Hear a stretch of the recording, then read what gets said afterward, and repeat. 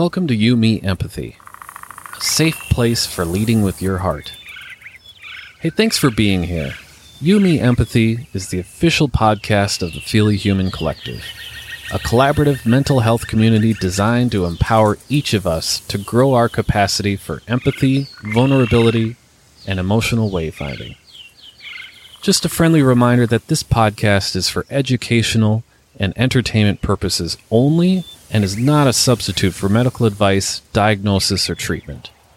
No one is just a silly boy with a feely heart. You can support the show by leaving a review in Apple Podcasts, following us on social media at You, Me, Empathy and Feely Human, and joining the Feely Human Collective community at feelyhuman.co. And now your host, Known Wells. Hello, Feely Humans. Welcome to another episode of You, Me, Empathy. My name is Known Wells, and this is episode 141 on showing up for others in grief with Elisa Fornere.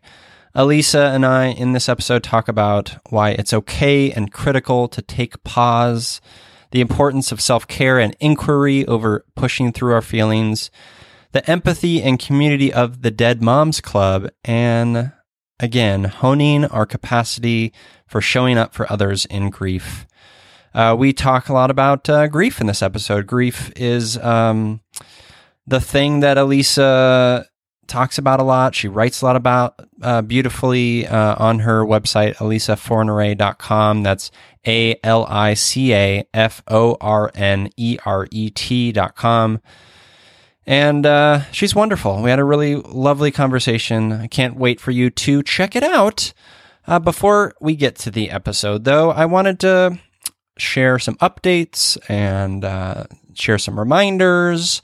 One of which is, so I've been doing EMDR, as you all know, and one of the things that I was thinking about in the last EMDR session was in regards to accepting praise when people praise me or say, hey, You, Me, Empathy is wonderful. I get so much out of it. Or like, you're doing such a great job. You know, all these things that I feel like I should take. So one of the questions that came out of that thought experiment was like, what would it look like if I accepted that praise? What would it look like if I really took that on as truth, right? Because it's not fair of me, or, you know, it's maybe very limited minded of me to not believe people, right? We need to believe people. So if people are saying, hey, you're doing a great job, Known, I really get a lot out of this, or whatever. And this is not me sort of tooting my own horn. I can't even speak. See, I'll get to that in a second in regards to can't speaking. But the point is, I need to take that on just like you need to take that on, because you're wonderful and you're great. And you're listening to this podcast because you want to maybe feel a little less alone, or you want to maybe find a little guidance, or just, you know, get a little empathy, find a little healing, whatever, you know, just be less alone in the world. And you are not alone. You know, you have this podcast, you have me, you have these guests pouring out their hearts. So take that on, because you deserve it. And I deserve it, for goodness sake. In regards to not speaking well, as I just did, as I showed you very clearly, and Jessica is laughing in the corner over here. I've been having some weird like brain fog lately, and also mixing up words and trouble finding words and kind of slurring at times, which has been very disconcerting. I saw a neurologist just earlier this week, and am going to do a neuropsychological test, which sounds daunting, because it is going to be daunting probably. I don't do well in tests. My mind goes back to school, and panic sets in, and sweat, and I never did well in tests in school. So hopefully they're mindful of that, my specific anxiety around test taking. But I just want to get to the bottom of it, because anytime something makes you feel like you're not yourself, it's disorienting, and I don't like it. So I'm going to explore it. I want answers. Answers are important. So that's where I'm at with that. I wanted to remind you to please, if you haven't left a review for You, Me, Empathy in Apple Podcasts, please do that. It is a free way to support me and the work that I'm doing. I would really appreciate it if you enjoy this show. Please leave a review. It takes a couple of minutes. Other ways to support the show, you can just go to feelyhuman.co/support. That's feelyhuman.co/support. There's financial ways, there's non-financial ways to support me and this podcast and the work I'm doing with Feely Human. And hey, if you haven't signed up for my free empathy workshop called Feely Human 101, do that. It's great. I love it, and I hope you love it too. Thank you for being here. What else did I want to say? I think that's probably it. I hope you're staying safe.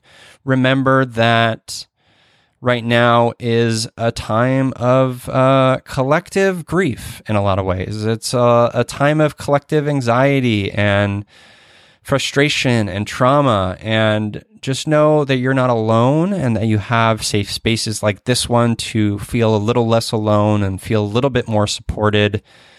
And remember to keep leading with your heart. Keep exercising that empathy muscle. It takes practice. Keep exercising that anti-racism muscle. It takes practice. All of it. And some days you're going to struggle, and that's okay. All right? It's not about crushing every day. It's not about crushing, period. Let's just remove that phrase from our lexicon, period. Okay? No crushing, just living. Just being a feely human, leading with your heart, doing your gosh darndest, and showing up for others. And speaking of showing up for others, let's get into this episode 141 on showing up for others in grief with Elisa Fornere.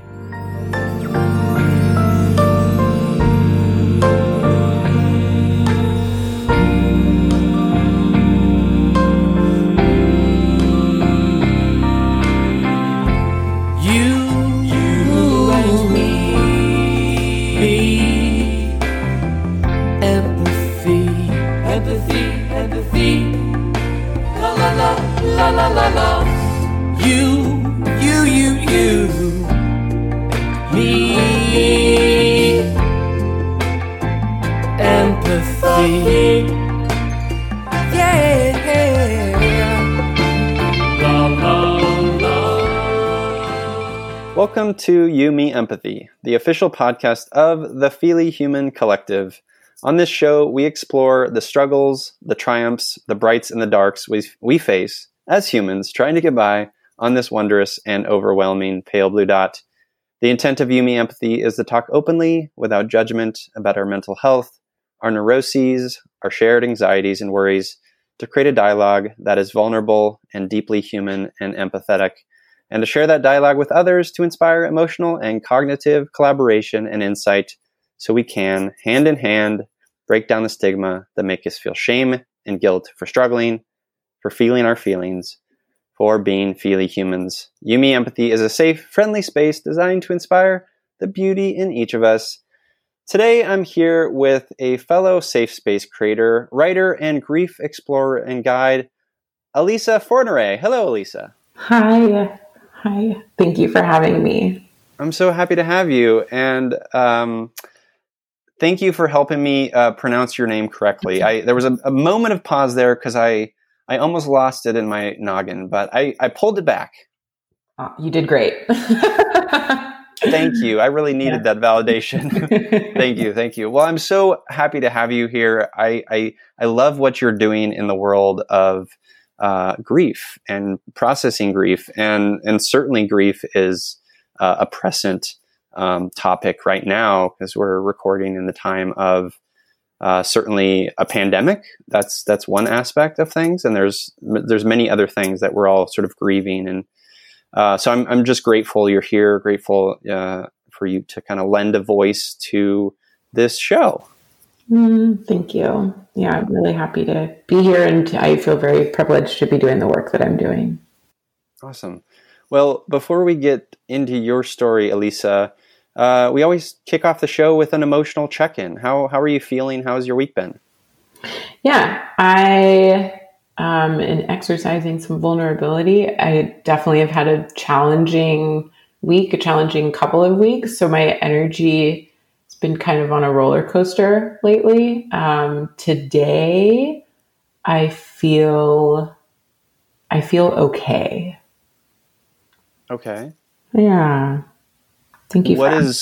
What is helping with the, maybe you're on the sort of flat part of the roller coaster. What is helping with that? Acknowledging it and accepting it and letting myself be on that flat part of the roller coaster for a little bit. I think sometimes, a couple of weeks ago, I was having a really, really challenging time, and I was like, I got to get out of this.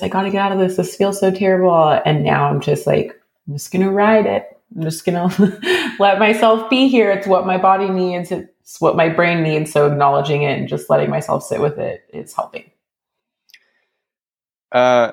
So good to hear that. I find that is a beautiful and crucial lesson in kind of all human experience, is this moment where we allow ourselves to just be and sit and have patience with whatever's going on, because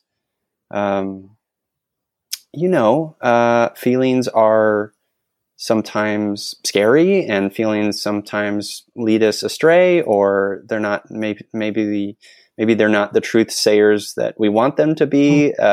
But there is so much wisdom and healing, I think, as you're pointing out, in just being, just sitting there and allowing them to be. Because you doing that today, it may feel a little bit different maybe tomorrow. Maybe you'll have some answers. Yeah. I think, sitting with it also just means that I can allow myself to not have to feel 100% on and happy and great and performing all the time. And that's really, like, no one long-term, I don't think, can perform at 100% go. So we all need rest. We all need space. And, I think that, like you said, that space allows us to wake up tomorrow, hopefully with having had some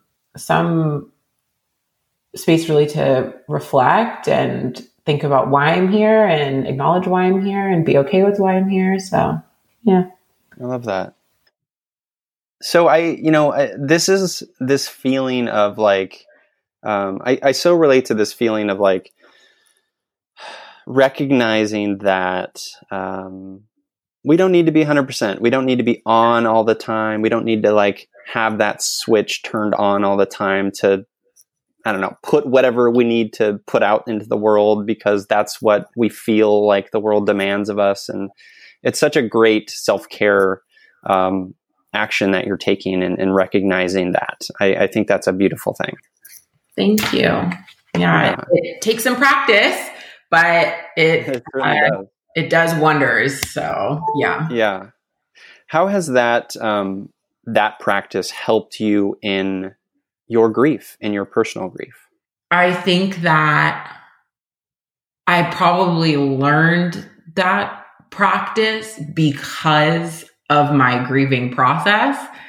I've hit some walls in the last couple of years, and I have found myself trying to perform and push through. And grief is really one of the first things, in my life where I've said, it is not worth pushing through at the expense of caring for myself. And it is not worth pushing through at the expense of not addressing my grief, which is incredibly important to me. And I think that, my personal grieving experience has definitely taught me that it's really okay and very important and critical to pause sometimes. Yeah. I want to point out that term pushing through. I think that's such an important takeaway here. Because I would say that like, would you say that like, I mean, maybe in my own personal life, I feel like the pushing through often gets me into trouble, because it's often, maybe fueled by some of the stuff we're talking about, like external validation or external, like, this is what I'm supposed to be to these people, or a maybe intentional or not so intentional hiding of like feelings or wanting to compartmentalize when I shouldn't push through, and I need to just be, as we said. Mm-hmm. Yeah. I think it's like, for me, it's just truly unhealthy, like physically, mentally. I just know that it is so detrimental personally to ignore my limits and my boundaries, that I just gotta accept them where they are and where they lie in these moments, and say they're here for a reason, Yeah. No, that's well said. So you've been open about being in the, as you put it, Dead Moms Club, which I'm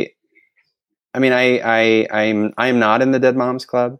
But I love that. I think that's such a beautiful ownership of loss and recognizing that. And I think it's a powerful thing to do, especially when you're in the space of helping others through grief. I'm wondering, can you walk me through your sort of mental health space, your life prior to losing your mom? Do you have memories there that you want to share?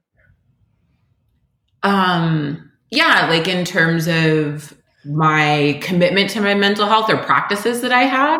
Yeah. So I guess I wasn't very clear. What I want to understand is, we as humans, as you so wonderfully write about and teach about and help others through, is like, we learn through suffering. There's a lot of learning through suffering, and obviously death is one of them. Grief is a process of learning and can be a process of introspection and just self-knowing and self-actualization and all that stuff. I'm wondering, prior to that experience, prior to this loss, this deep traumatic loss that you experienced with the loss of your mother, mental health wise, where were you at? And then how did that sort of change in those sort of initial experiences in losing your mom? So for me, in my younger years, had experience going to mental health professionals for support, advice, emergency services, et cetera. And I think that in terms of like formal therapy, that felt very normal and natural to me because of some, mental health issues that I had, questions that I had, things that I was going through physically and mentally that I sought support for. And I think at the same time, I was not really in like using any services or anything when my mom died. I was thinking a lot about death in general, and probably for the year that I was doing that death focused work before she died, probably should have been going to some therapy and dealing with my mental health, being just in really like entrenched in such a deeply like triggering and also just intimate and wildly new space for me.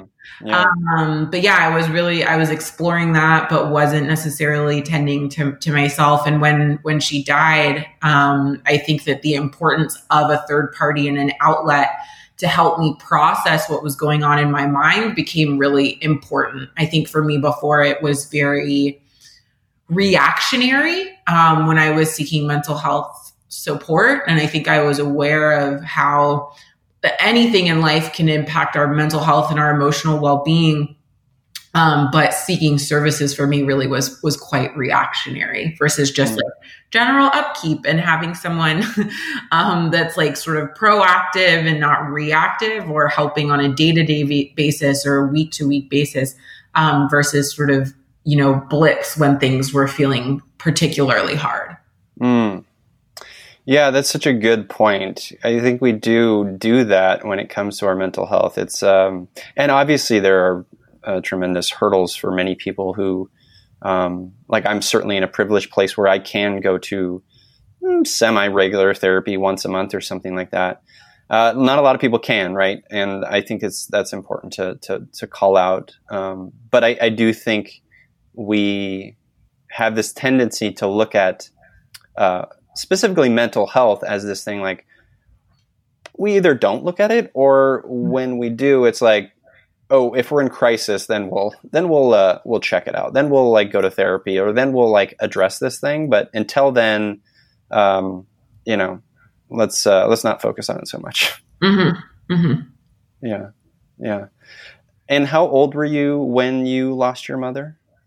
I was 27. Tell me a little bit about your relationship with your mom. It was complicated. Mm-hmm. It was, I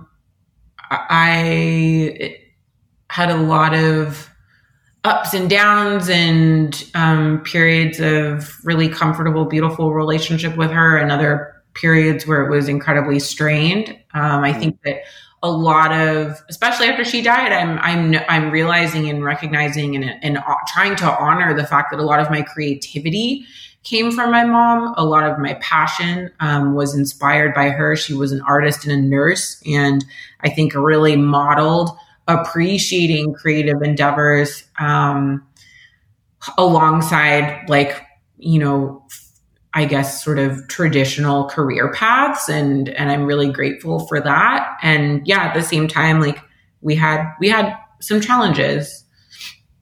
Yeah. Yeah. As I think all kids do, right? It's, I'm not a parent myself, but I like in my own, just to be open, like, in my own sort of mental health journey, there has been times where I've needed to kind of apply compassion toward my parents who weren't great parents, and there was, abuses and violence and things like that, and I'd imagine obviously losing one of them, that sort of perspective seeking is just thrown into hyperdrive, because we want to make sense of it. We want to be fair, and it's also like you don't want to, what's the saying? You don't want to like, once someone's gone, you don't want to talk bad about them. Right. Like, and what's the point of that even? Right. So it's like this perspective changing, perspective seeking for our own sort of grace and peace in such a big loss.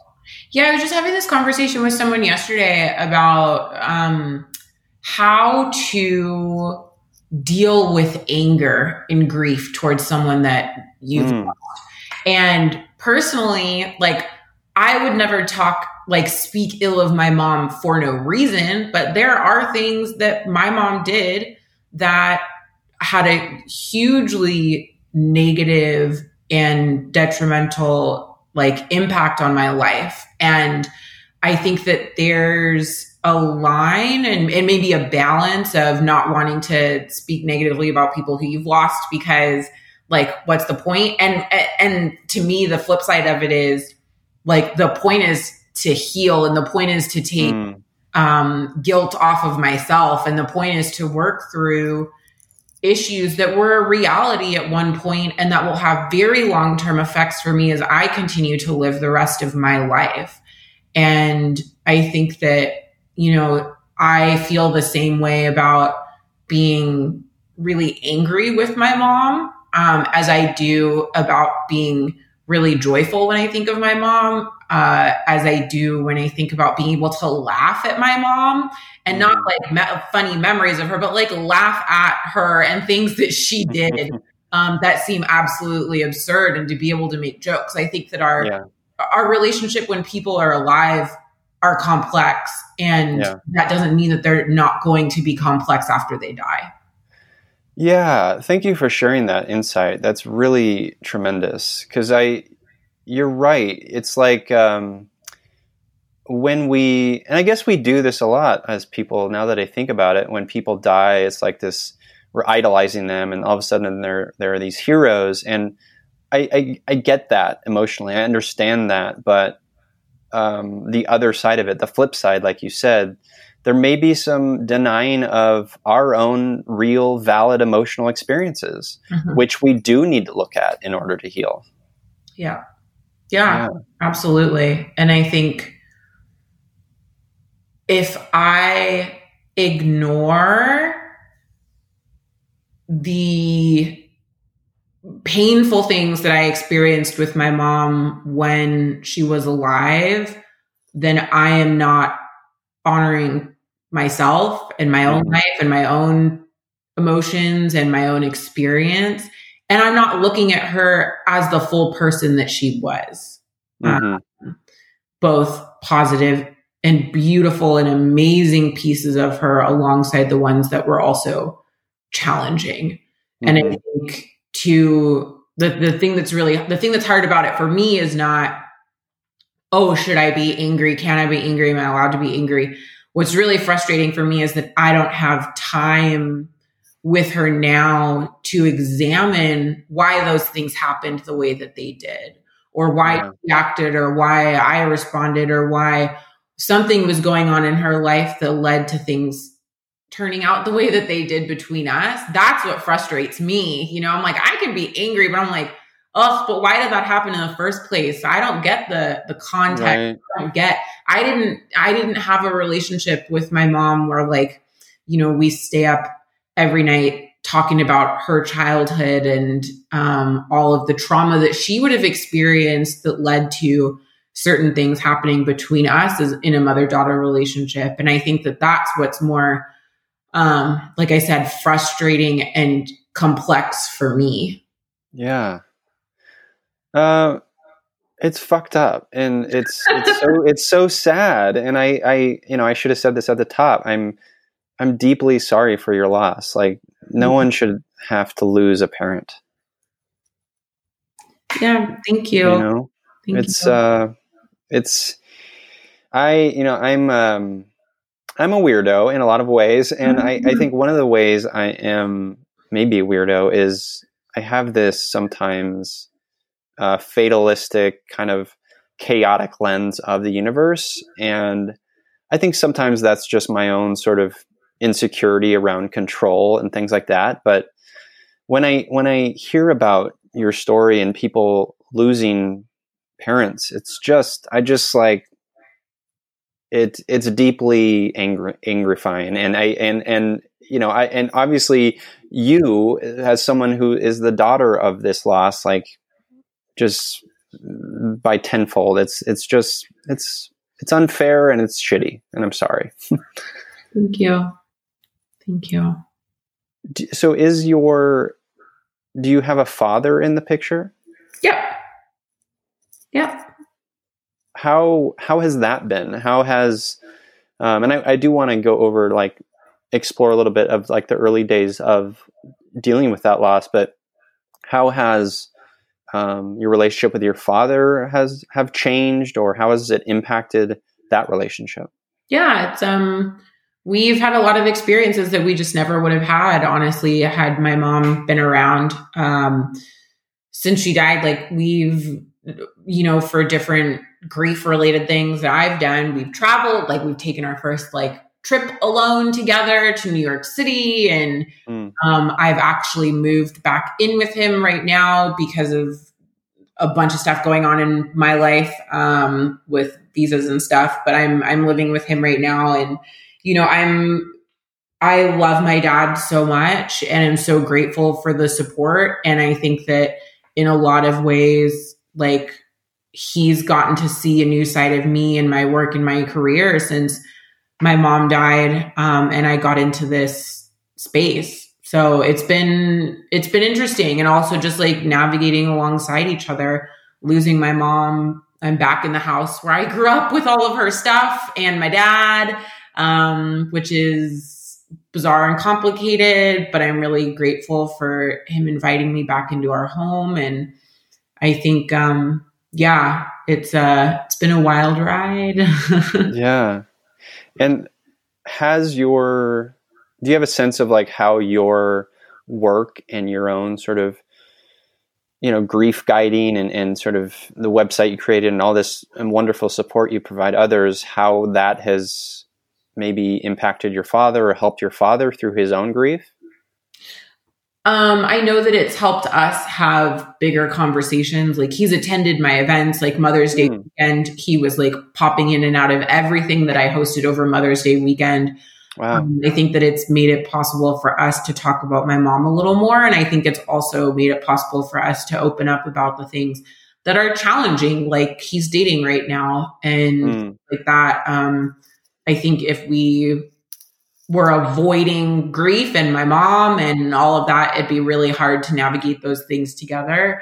And, I know when I launched the website a little while after I'd been writing for a while, he called me one night and he's like, I just found your blog and I read everything in one sitting. And I was like, oh my God. And it was really cute and it was really sweet. And I think that my dad is a very, very thoughtful, very like kind person that's willing to talk about things that are intimate. And so I think that me putting myself out there has allowed us to sort of look inward and apply that to our relationship. That's so beautiful. I got a little teary-eyed there for a second. Thank you for sharing that. That's wonderful. I'm so happy to hear that. So, Elisa, will you talk a little bit about, those first sort of initial experiences, what was going on in your noggin and your mental health, shortly after losing your mother? Yeah. So for context, I was in the middle of moving from the United States over to Scotland when my mom died. So the weekend of my sister's wedding, my mom fell and went into the hospital. She got out, and like on a Sunday, I think she got out, and then I moved to Scotland on a Tuesday. And so I was out of the country. And the following weekend, my dad called me and he said, like, your mom, she's back in the hospital, in the ICU, on a ventilator. And he always told me, because I travel and move a lot. I've moved all over since leaving home years ago. And he always said, like, your mom gets sick often when it's serious, when you need to come home, when we're in a point where it's like, you need to come because we're at the point where you need to say goodbye. I will let you know. Until then, like, keep traveling, living your life, etc. And it was that weekend after I'd moved to Scotland when he called and he said, like, this is the time that you need to come home. Wow. This is that moment. So I flew back that weekend and she died the next week. And so those first couple of days were quite challenging. My sister came down and the three of us were here when she died. And it was really bizarre because, at that point, I guess it would have been, by the time we had our funeral the following weekend, like 2 weeks earlier, my sister had gotten married and our entire family was in town for her wedding. And now they were all coming back for my mom's funeral. Wow. And it was pretty challenging because my sister had also been on her honeymoon and all of that. Like, it was just people, and my mom's from Canada. So her family had already gone back to Canada. And yeah, it was a whirlwind getting people back and seeing who could afford to come back and figure out who had time to come back. So the first couple of days were really hard, and I was pretty much in like planning mode. I knew that it was hard. I knew I was sad. I had the moments where I was like, this is so wild and surreal. Like, how could this happen? And at the same time, like, there were no plans for her funeral. So I sort of took over working with my family to plan her entire funeral, and was sort of in like planning execution mode. Yeah. Do you find that is a common thing? Because I've heard that a few times, like the loss, and then obviously like the logistics of like not having a plan, but like pouring yourself into planning seems like an initial sort of makes sense sort of coping mechanism. Yeah, I mean, for me and what other people I have said that I've heard is it gives you a sense of control. Like, you've just bought something, you had no control over it. Yeah. You have no control over the future. You feel like your whole world's flipped upside down. What I can control is like what number of chairs we're going to get for the backyard for her memorial, and that they show up on time, and what food we're going to eat, and how many people are going to come, and how to get invitations out. Like, you instantly can regain at least some sort of sense of control, because for me, in the days after where I didn't have anything to do because I'd been moving, like, I didn't have a job. I didn't have anything to plan. I was like sitting around watching Gilmore Girls and drinking whiskey once the funeral was over. And I think that in those immediate days after, like, it really did give me an opportunity to take some control back, and then also to do something useful. I think that's the other thing, is that when someone dies, it can feel like so many things are pointless and so many things that you had planned are out the window. And, you know, sitting on the couch and watching TV and drinking whiskey felt useful for me in that moment because I needed a break to some extent. But before that, like, I really just needed to feel like I was doing something that mattered. Yeah. I mean, it makes so much sense. And drinking whiskey and watching Gilmore Girls that seems like just a wise decision, like across the board. Yeah. Felt great in the moment. Yeah. I love it. Well, so what happens next? You start planning for the funeral. The funeral happens. Like, what's going on next? At what point do you start kind of like, okay, I need to like process this. I need to like figure out what my life is. I mean, I was processing it the whole time. I wrote a eulogy. We had a lot of people show up. It meant a lot of conversations with people that I don't spend a ton of time with. So it was like we were cramming all the memories and all the reflecting and all the thinking and processing into a lot of those initial interactions that I had with people. And then I think a lot of it came, you know, I stayed with my dad for a while. And then eventually I was just like, I had a reason to get back to Scotland, and we just decided I was going to go. And I think that when I got back to Scotland, it was a pretty bizarre situation. My husband, at the time, he was my boyfriend, but he's from Australia, and we moved to Scotland together. And his mom was actually coming to visit in Scotland. And so the reason that I left my dad to go back was to meet my partner's mom, which was so weird because it was for the first time. Yeah, for the first time. Wow. And it was just so bizarre. but so beautiful, because what ended up happening was like, I didn't have a job. She was there on vacation, and my husband, he was working. So we spent a lot of time alone together. Wow. Just like weeks after my mom had died. And yeah, it was pretty wild. And I think that was the moment where, you know, being in that situation, I processed with her. Wow. Yeah. That's such a beautiful mirroring that occurs. I'm so glad you had her in that moment in those couple of weeks. That's amazing. I love that.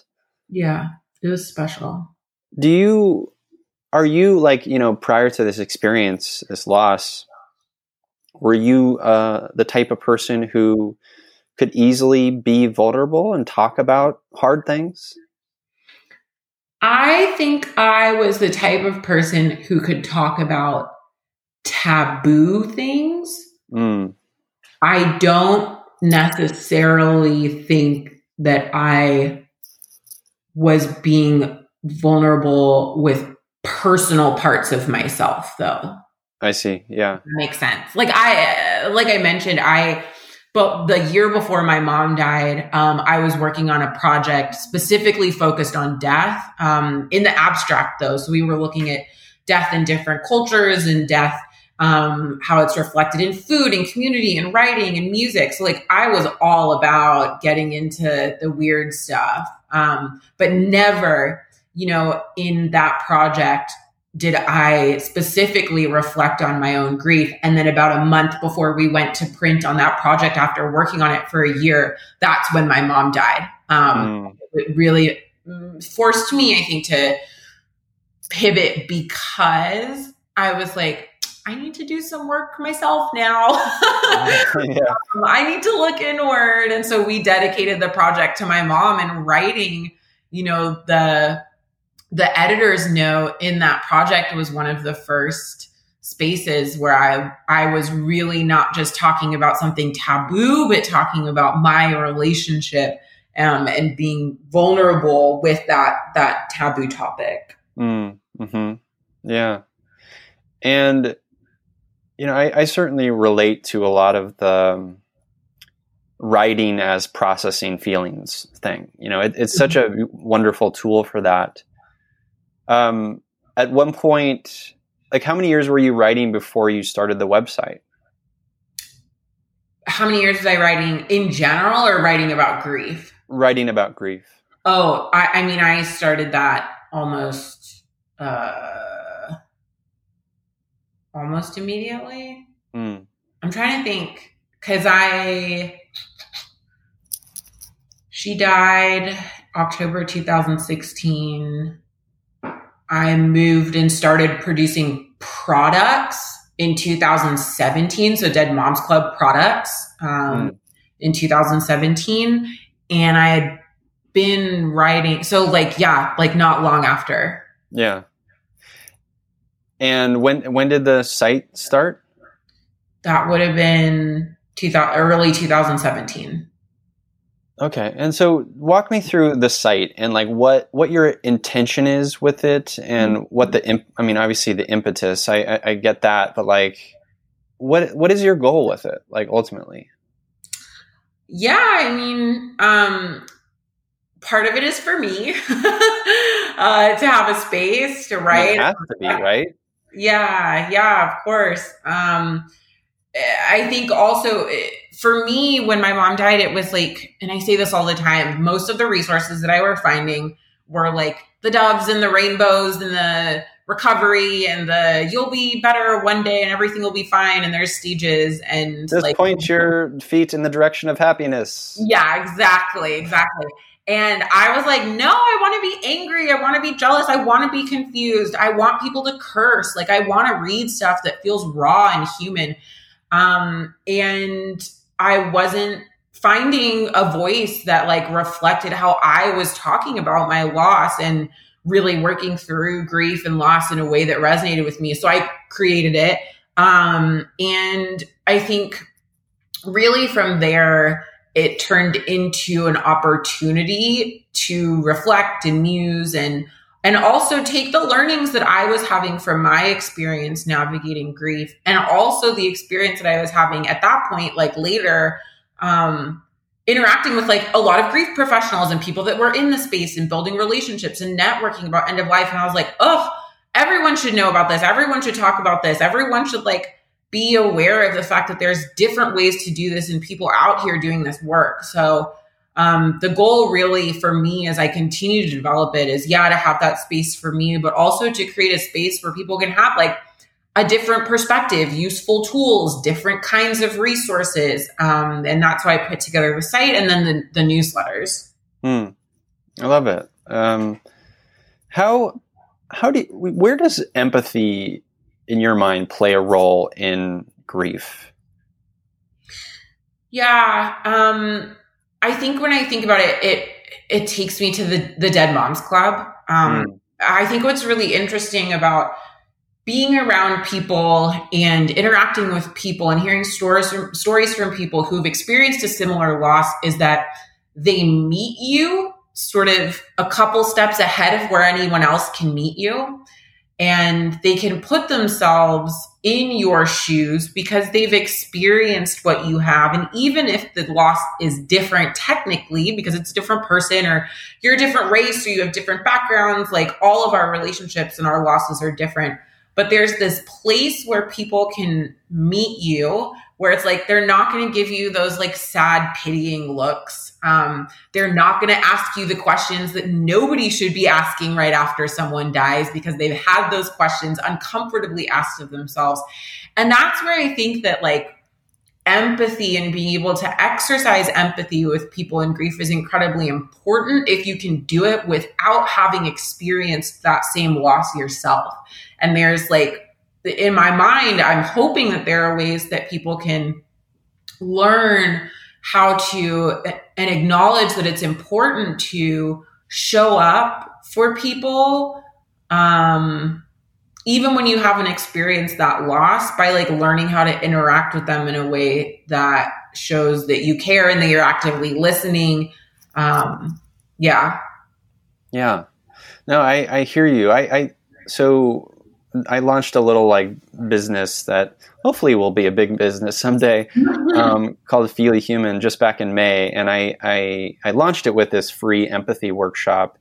And the way I think about empathy is it's a practice, right? It's a skill, and it's not but however, I say that it's practice and skill, but we sometimes as humans like to look at it as, we grab it and then it's in our tool chest, but it's something that needs to be honed for the reasons you're talking about, right? Because there's so much nuance in empathy, and practice and skill. And it takes, like, I like to think of it as this tool that, like, even though I haven't experienced the loss of a mother and certainly can't fully understand that loss, I still know loss. I've experienced death in my life. I've experienced some of those feelings, right? And holding on to some of that, I think, is an important part of that connection piece when it comes to creating these communities, right? Is allowing others to be, and maybe I can't jump ahead, like you said, but I can still create that safe space of some understanding that allows them to grieve in the way that they need to grieve. Yeah. And I think too, in hearing what you're saying, like what I'm also hearing and a huge advocate of is like knowing and learning really, or honing the capacity to show up for people, but knowing that you're going to have to show up for every person differently. And that just because like you can interact with me having experienced my loss and show up in a way that's incredible for me, where we can like, whatever, make jokes and laugh and like, I can be vulnerable and cry, but then also show up for other people that aren't experiencing their grief the same way I am, and support them adequately, but differently. And knowing that you can have the capacity to show up for everyone, but in different ways, I think is very key. Yeah. Yeah, absolutely. That's essential. I mean, it's recognizing that we are all, we have different needs, we have different wants, we have different hearts and minds, and yeah, that's crucial. So thank you for saying that. Yeah. Talk to me a little bit about grief and this goddamn pandemic that we're experiencing. This grief. I mean, I feel this collective grieving that's happening now. Like I'm a deeply sensitive person, and I feel it deeply as this collective sort of grief that's stirring in our hearts. Can you talk to me a little bit about that for you personally, and like how you have maybe in your community have talked about it for others? Yeah.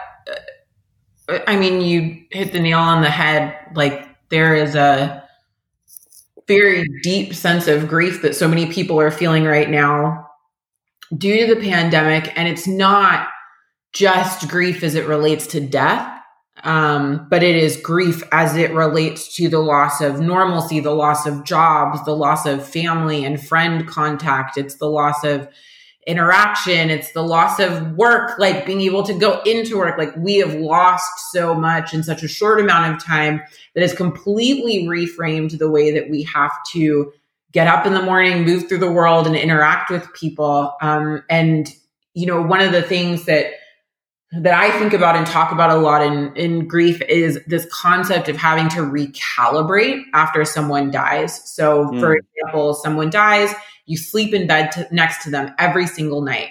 And every morning before they died, you'd roll over and you'd put your arm around them and you'd cuddle them, and then you'd get up.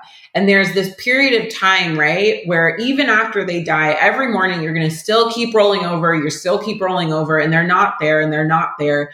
And your body and your brain and just all of your habits have to recalibrate to a world without that person in it from the moment you wake up to the moment you go to bed. And it is exhausting. And it's moments where, like, for me, I think, oh shit, I was like in the newspaper. Who wants to hear about this? My mom. And I go to pick up the phone, and it's been years. And I realized in that moment that my hand reaching for her was totally normal, and my brain wanting to call her was totally normal. But I have to recalibrate and realize she wants to be on the other end. And I think in terms of the pandemic, we are experiencing that in almost every part of our life. Normally I would wake up and I would have a routine before. Not, for me, like, I work from home, but in other people's cases, like, where you get up and you have your routine and you get ready and you do your thing, and then you physically leave your home to go somewhere else to do your job. That's out the window. We are grieving the experience of that routine. At the same time, like, we're grieving the experience of being able to call someone and have a physical face-to-face interaction with them. Out the window, not an option.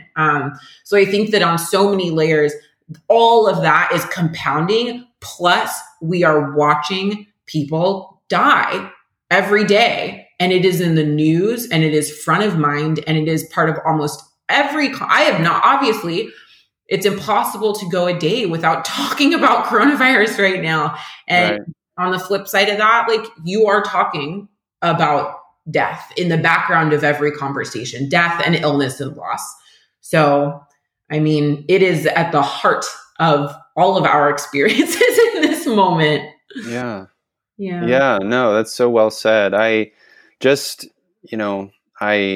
yesterday I found out a very dear friend's kid, and our neighbors who we've been sort of quarantining with, their kid tested positive, which is scary. And so I went out yesterday and got a test for the first time, and I should know in maybe 3 days if I have it or not. But I was thinking, like, next week I plan on going backpacking up in Northern California, and I was so much looking forward to it. Months planning. And I tell my wife, Jessica, I say, this may not happen. And she's like, yeah, planning in the time of pandemic is just not a thing. We just really can't do it, because it's like we're setting ourselves up for a grieving process in that already sort of huge collective grieving process that we're all experiencing that you're talking about. Mm-hmm. Yeah. It's weird. It's so weird. How are you, Elisa? How are you grounding yourself during this time? How are, like, we're talking about this momentous time where we're experiencing all of these losses because of all of these changes, because we're recalibrating everything. How are you personally finding yourself, grounding yourself, finding that center? To be honest, I'm struggling right now. Yeah. I am trying to do a lot of the things that normally in other circumstances would help me. But it's some days it really just isn't enough, or it isn't the right thing. I am in a position right now. I moved internationally. I'm away from my husband at this moment. I'm living back with my dad. I'm in a different bed every night. My job, normally I'd work from home, and I'm working in a totally new space. Everything has changed for me, and being grounded feels almost impossible right now. So really what I'm doing is I'm trying to do the things that normally would work, and I'm letting them not work sometimes and just being okay with that. Like I really, unfortunately, don't have an answer because things are really tough for me right now. Yeah. No, it's okay. You don't have to have an answer. Yeah, but it's good to think about the fact that, like, I'm trying stuff, I'm normally working out. I do like strength training that feels probably the closest to being grounded, where I am finding control over my body and strength in my body, and just being in my body and aware of my body in those hours that I'm doing it every week. And that's probably the closest that I'm feeling to settled in place in those moments. Yeah. Yeah, I feel you. I feel you on that. I am someone who holds a ton of my emotion and feelings and struggle in my body, in my physical body. I hold it in my stomach, or my chest. I start having, chest pains or something. I know anxiety is happening. If my stomach hurts, I know that, like, maybe my depression is getting bad, and I need to move, or I need to feel strong in my body. Yeah, those are huge, huge steps. Mm-hmm. Yeah. So I know you have a heart out at the top of the hour. So let's start wrapping it up. I want to honor your time, of course. Thank you. You're welcome. We do always wrap up the show talking about empathy heroes, Elisa. So someone in our lives who is deeply empathetic. It could be someone we know. It could be even a character from a story we love. I will share my empathy hero first, just to give you a moment to think about yours. My empathy hero this week is my friend Yi-Shun Lai. Yi-Shun is a writer and an editor, and she just published a little essay series called Pinups through Homebound Publications, and I just finished it this week, and it's about her relationship. It deals with race, and it deals with being a woman in the sort of outdoors, and her sort of love of the outdoors, and her love of sport, outdoor sports specifically. And it's just such a beautiful encapsulation of, like, what it means to really kind of love the outdoors. And I am someone who loves the outdoors. So it's a book that made me want to wander a bit more. And I do hope I'm negative on that COVID test, so I can go wandering very soon into the wild pale blue dot. So Yi-Shun Lai, my dear friend and writer, her new book's Pinups, and she's my empathy hero this week. Lovely. Yeah. How about you? Yeah, for me, it'd also be a very close friend. His name's Elias. He is a huge champion for me, and also just the person who always shows up to actively listen, and actively listen in the moments when I need to work through something. And he is a person that models, I think, both just being there and also actively being there, which is really huge for me, not just being like the shoulder to lean on, but the shoulder that you like lean on and that props you up and helps you work through it so that you can get back up again at the end of the day. He's pretty incredible, and I'm very grateful to have him in my life in the harder moments and even in the good moments where he recognizes when I really do just need to celebrate and celebrate in a really positive, beautiful way. I love that. He sounds, Elias is his name? Elias, yeah. Yeah. We need friends like that in our lives. Again, yeah. I love that. Well, Elisa, where can the Feely humans out there learn more about the work you're doing, connect with you, all of that lovely stuff? Yep. So my website is www.elisafornere.com. And Instagram is at elisa.fornere. On Facebook, I am Grief is Hard AF. And if you find me in any of those places, it is well connected to all of the other things that I'm doing and places that you can get in touch with me. Amazing. Amazing.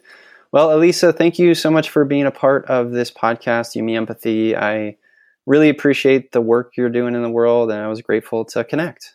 Thank you. I appreciate the space to speak with you and show up today. Absolutely. And to you listeners, as I always say, I'm here, you're here, we're here together on this wayward, overwhelming, awe-inspiring, pale blue dot. We have each other.